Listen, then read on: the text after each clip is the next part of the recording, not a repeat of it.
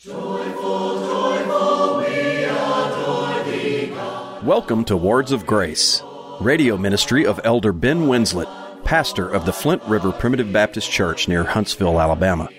We invite you to stay tuned to today's broadcast.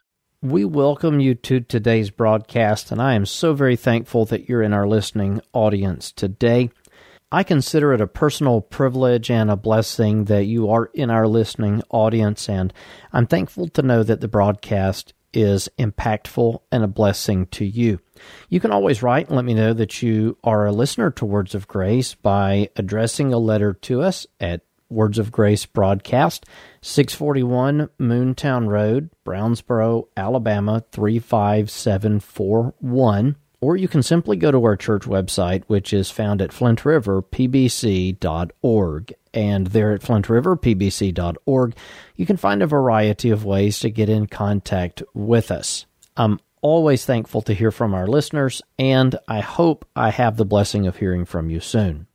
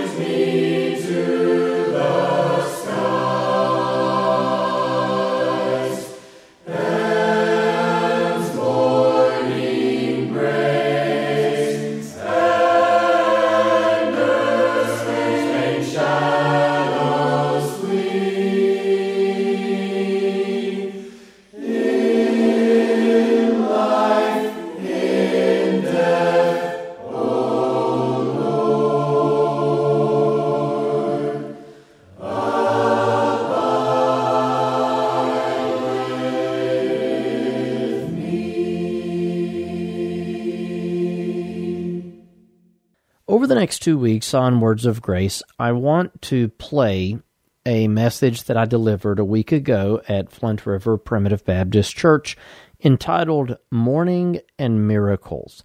This sermon came from the book of Matthew chapter 14, and the first part of the message had to do with the death of John the Baptist and the reaction of our Lord to his martyrdom. As we will explore today, John the Baptist had been executed for preaching the truth, for calling a public figure out for his sinfulness. That led to his incarceration and eventual execution, and how the Lord, in reaction to this, obviously mourning the death of this dear man, John the Baptist, how he sought to withdraw for the purpose of praying to his Father, something that he would do, I believe, to mourn that loss, but also in preparation for the next phase of his ministry as time began to draw near unto when he would be crucified. Because I got to speak about how our Lord reacted to the death of someone that he cared for, this gave us the opportunity to explore the concept of mourning and seeking the Lord as we mourn. At the same time, the second half of this message had to do with miracles that the Lord would perform as he is seeking to withdraw away and pray to his Father. Large numbers of people come to him and they ask for his help. After he is done praying, he would rejoin the disciples as they were tossed in a ship on the Sea of Galilee. And as he does this, he does so miraculously walking on the water. And so after we think about and explore the concept of mourning, in the next broadcast, as we share part 2 of this message, we will consider some of the miracles of Christ as he fed people, as he healed the sick, and as he walked on the water. Here's part 1 of Mourning and Miracles from Matthew chapter 14. I direct you this morning to the book of Matthew chapter 14, and I want to spend a little time with you today considering an eventful and interesting season of our Lord's ministry from this chapter, Matthew chapter 14. Now, as you're turning there, I'll say just a few things about the context and the backdrop of this particular chapter, the events that are taking place in this chapter. They're very sad, but at the same time, biblically significant. One of the most famous characters in all of the Bible has been executed, and word finally reaches the Lord Jesus of this man's execution. As I was thinking about that this week and reflecting on that particular reality just in and of itself, it was something for me to just ponder. Jesus knows the thoughts and intents of the hearts of men, and yet there are times that word reaches him and he learns something. And you can sit and reflect on that, and it will boggle your mind. How does Jesus know all things, and yet at the same time, word comes to him? Well, theologians often draw the distinction between Jesus in his humanity and Jesus in his deity. He's verily God, he is verily man. He's completely God, he's completely man. He's truly God, he's truly man. And because of that, he knew all things. And yet at the same time, he would say he doesn't know the time of his coming, only his Father in heaven. Or, as Paul wrote in Hebrews, he learned obedience by the things that he suffered. He learned obedience. He learned. The God of creation learned. Well, in his humanity, he learned. I guarantee you his divinity never hungered or thirsted, and yet his humanity did. That's a mystery. It's a mystery. This is why Paul wrote to Timothy, great is the mystery of godliness. And that word godliness there doesn't have reference to you and I being holy people. Great is the mystery of godliness refers to God being manifest in the flesh. When God became a man, completely God, completely man, that is a mystery. You and I cannot understand how the God that created the universe by speaking it into existence, bigger than the universe, greater than the universe, unable to be contained, unable to be controlled, condescended to such a low estate as to become a human being. Word reaches Jesus in this chapter of John the Baptist's death. Today we want to consider Jesus' reaction to this and also learn lessons about the importance of spending time alone with God in prayer, something that we'll probably visit again together next week. But we'll also get to consider concepts such as responsibility, putting our duties over our own needs, as well as some awesome examples of God's sovereign power over his creation. And that's something that I really want to emphasize today. So if you're in a low spot in your life, and maybe someone who's watching today is in a low spot, a difficult spot, I think this message in particular is one that will be a great blessing to you because, number one, we learn something that we already know that we need to be reacquainted with over and over. When terrible things happen in our lives, and they will and they do, we need to go to God in prayer. And as we'll see from the life of Jesus, it's not a 30-second prayer. The only one with the power to do anything about the terrible things in this life is the one that can feed thousands with just a couple of fish and 5 little loaves of bread. He's the one that can say, peace be still to a raging storm. He's the one that can walk on top of the water when the storms are out of control. And he is the one that tells us, be not afraid, it is I. He is the one that says, why are you afraid? O ye of little faith. He is the one that tells us to be confident. And so I look forward to sharing some of these thoughts with you today. Matthew chapter 14 and verse 13. When Jesus heard of it, he departed thence by ship into a desert place apart, and when the people had heard thereof, they followed him on foot out of the cities. And Jesus went forth and saw a great multitude, and was moved with compassion toward them, and he healed their sick. Now, the it of which Jesus learns is the death of John the Baptist. I find it no coincidence that at the death of someone as significant as John the Baptist to Jesus, that Jesus intended to be alone for a prolonged period of time. Notice this. When Jesus heard of the death of John the Baptist, he departed thence by ship into a desert place apart, and when the people had heard thereof, they followed him on foot out of the city. Now, as far as the death of John the Baptist, we conducted a series, a study on the life of John the Baptist last year at some point, probably about this time. And so you're familiar, if you were here with us for that, with the life of John the Baptist.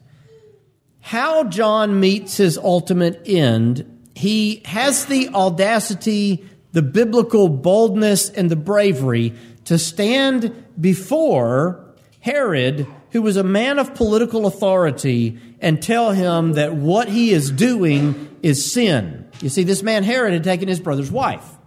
Now, we need that sort of Old Testament prophetic biblical boldness in the ministry. We need that. I made the comment this past Wednesday night as we were looking at the sons of thunder, James and John, how there were times that they were just bold. Now, there are some differences in the New Testament ministry and the Old Testament prophets. We preach good tidings of glad joy to all types of people. We publish the finished work of Christ, and it ought to cause God's people to rejoice.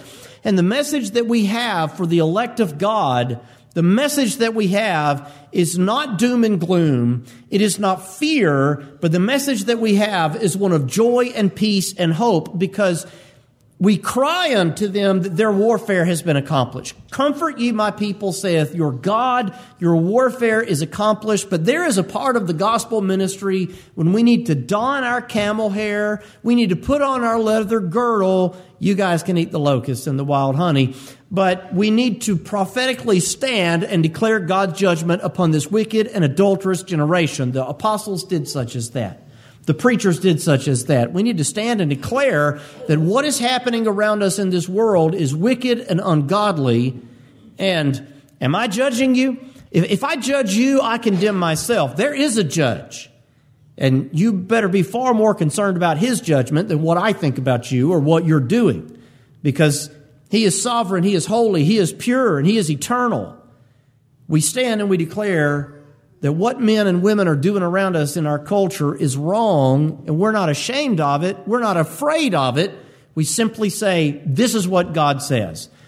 You know, it's amazing how people in this country today, this will get you canceled if you're a public figure. It's amazing how people act surprised when Christians believe the Bible. Are you surprised if a Buddhist believes the tenets of Buddhism? Would anybody be surprised at that? Would you be surprised if a Muslim believed what is written in the Quran?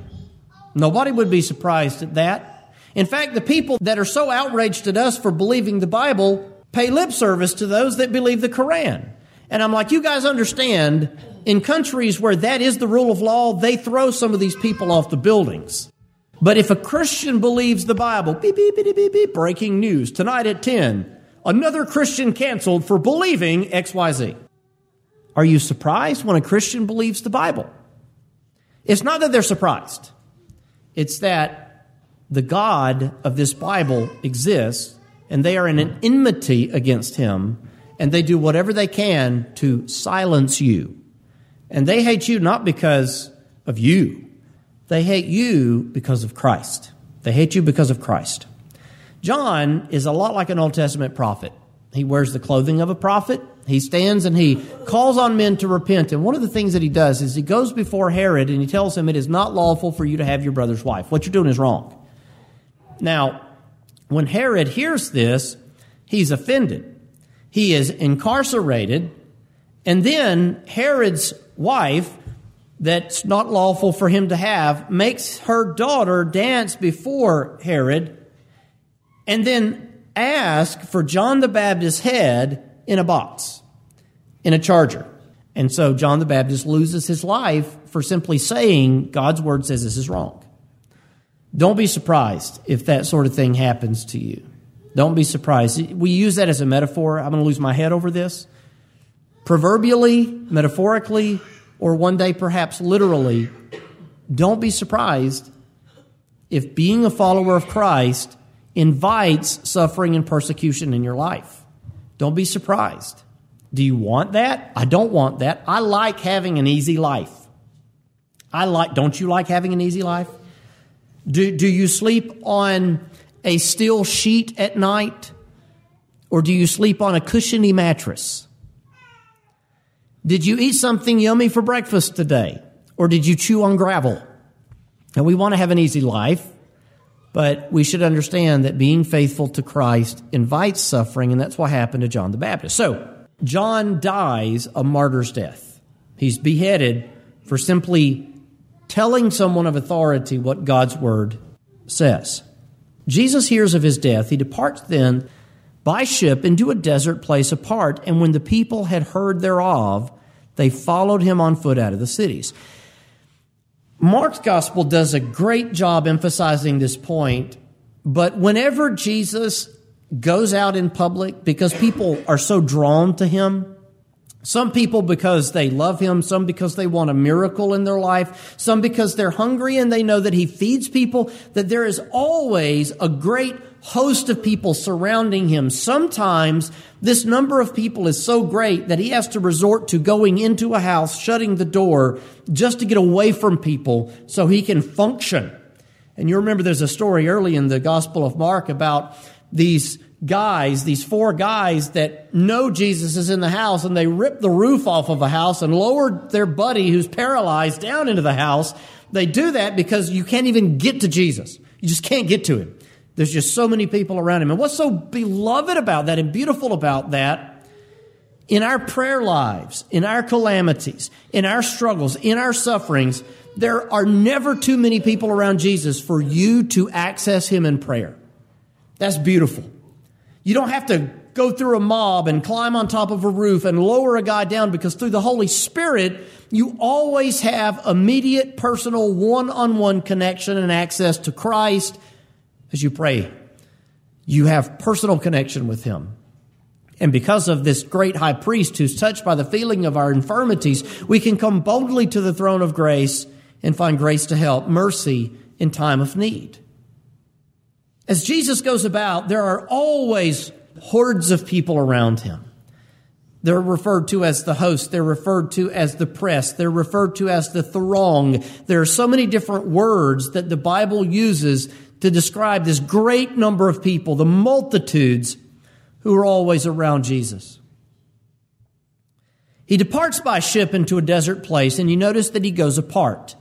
And that's significant because when everything that happens in this particular part of the chapter has been completed, you know that you'll notice that Jesus goes to be alone once again.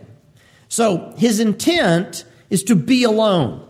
He gets in a boat, he goes across the sea, he lands in a desert place apart to be alone.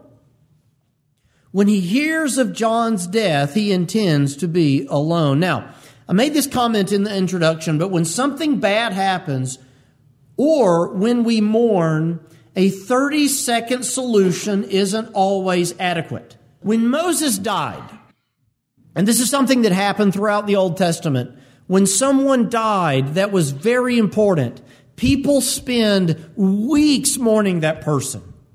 When Moses died, 30 days the children of Israel wept. And I want you to think about the context of that. God tells them, the 40 years are over. You've been wandering in the wilderness for 40 years after I redeemed you from Egypt, from slavery, from bondage. I redeem you. I send you to Canaan's land. You don't believe my promises, and so you come back grumbling and whining that you're just going to go in there and lose military battle. And I say, fine, because of that, I'm not going to let you go in. Your children are going to go in, but you're not. And so everybody under a certain age got to go into Canaan's land at the end of this 40 years. But all of those adults who didn't believe the promise of God were going to die in the wilderness. 40 years passes. Now it's time to go in. But Moses doesn't get to go in. Do you remember why? Because the second time when God commands him to give Israel water out of the rock, he says, must we fetch water out of this rock again? We didn't fetch it the first time, Moses. And so he hits it with a stick, and then he hits it again, and water comes out. And God was displeased with him and says, Moses, you're not allowed to go into Canaan's land because you got a little too arrogant in your dealing with this people.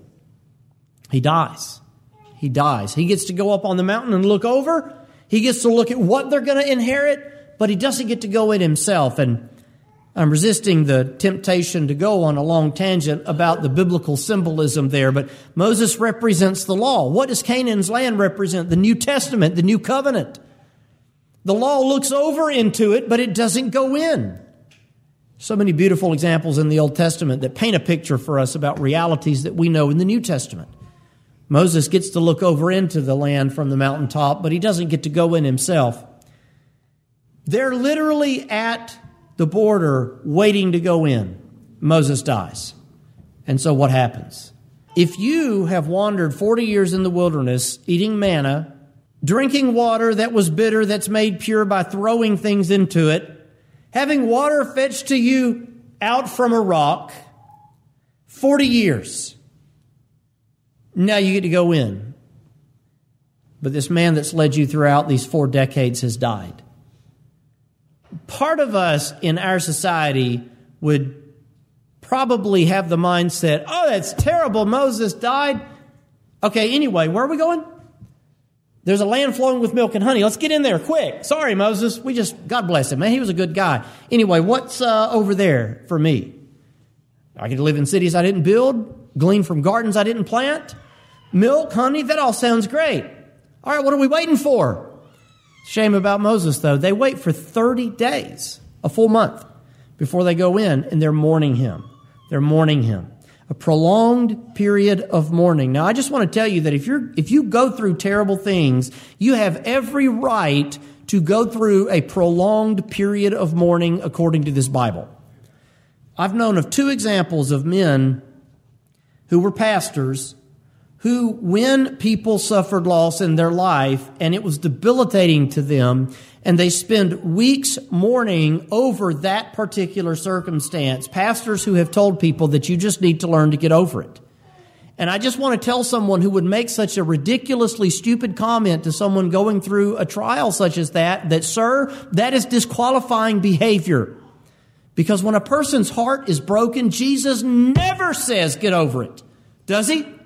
No. He's touched by the feeling of our infirmities. 30 days they mourn for Moses. They're not even kin to Moses. I guarantee you it would hurt more if you lost a child. It hurts more when you lose your mom or your dad than losing a figure that has led you and given you God's law. I know we should revere Moses, but that's your mom or your dad or your child. When you go through something as terrible as that, you have every right to mourn. Every right to mourn. 30 days they mourn Moses. You see this happen over and over in the Bible. When someone of notoriety dies that everyone respects, there's a period of mourning, and that period of mourning is fitting. It is right. It's proper. It is okay.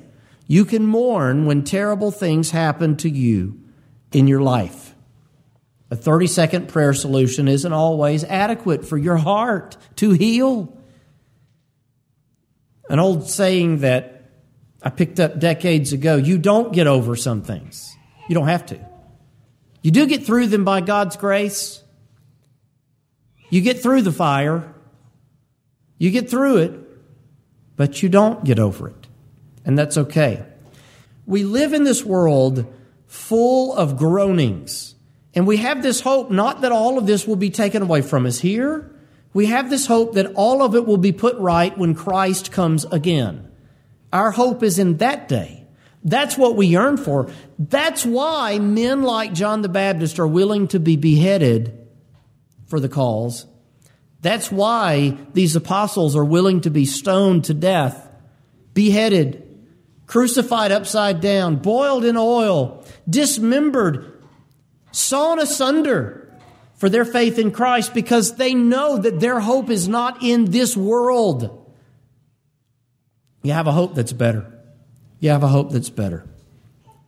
Some of the problems that we experience in this life will mourn as long as we live, because they're not going to be put back where they ought to be until the next world. But mark my word, and I promise you this through biblical certainty and authority, in that day, every wrong will be made right. Jesus himself, at hearing of the death of John the Baptist, goes to be somewhere alone.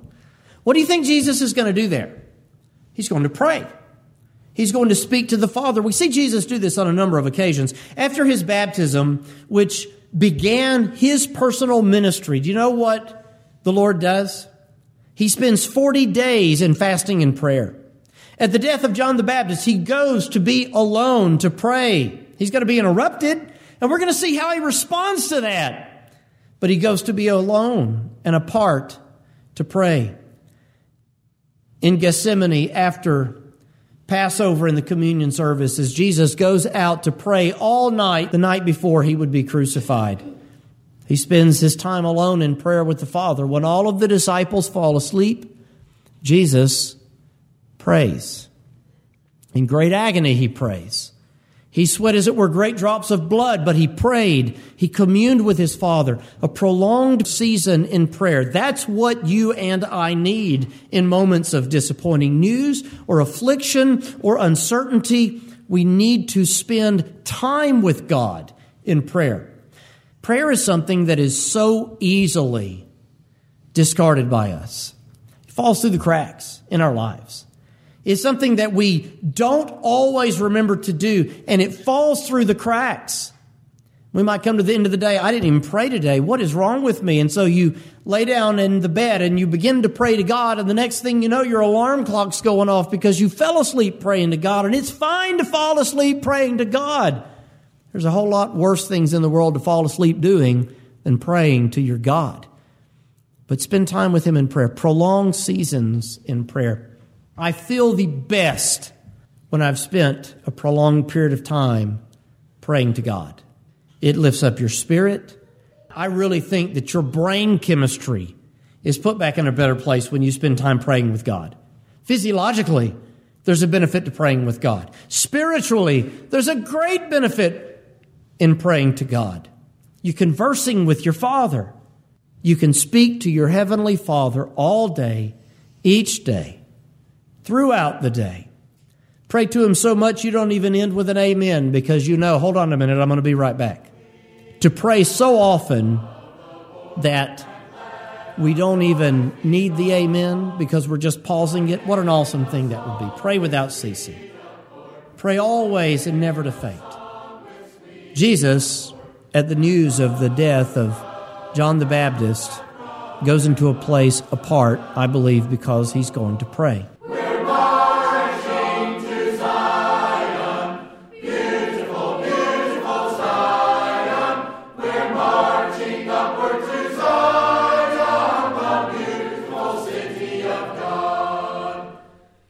If you enjoy the messages you hear on Words of Grace, consider this your invitation to visit a Primitive Baptist church in your community. An online directory is available at marchtozion.com. Copies of this and other broadcasts are available for download on iTunes and on our website. And finally, Words of Grace is a listener-supported program. To contact us, address your correspondence to Words of Grace Radio, 641 Moontown Road, Brownsboro, Alabama, 35741, or visit us online at flintriverpbc.org.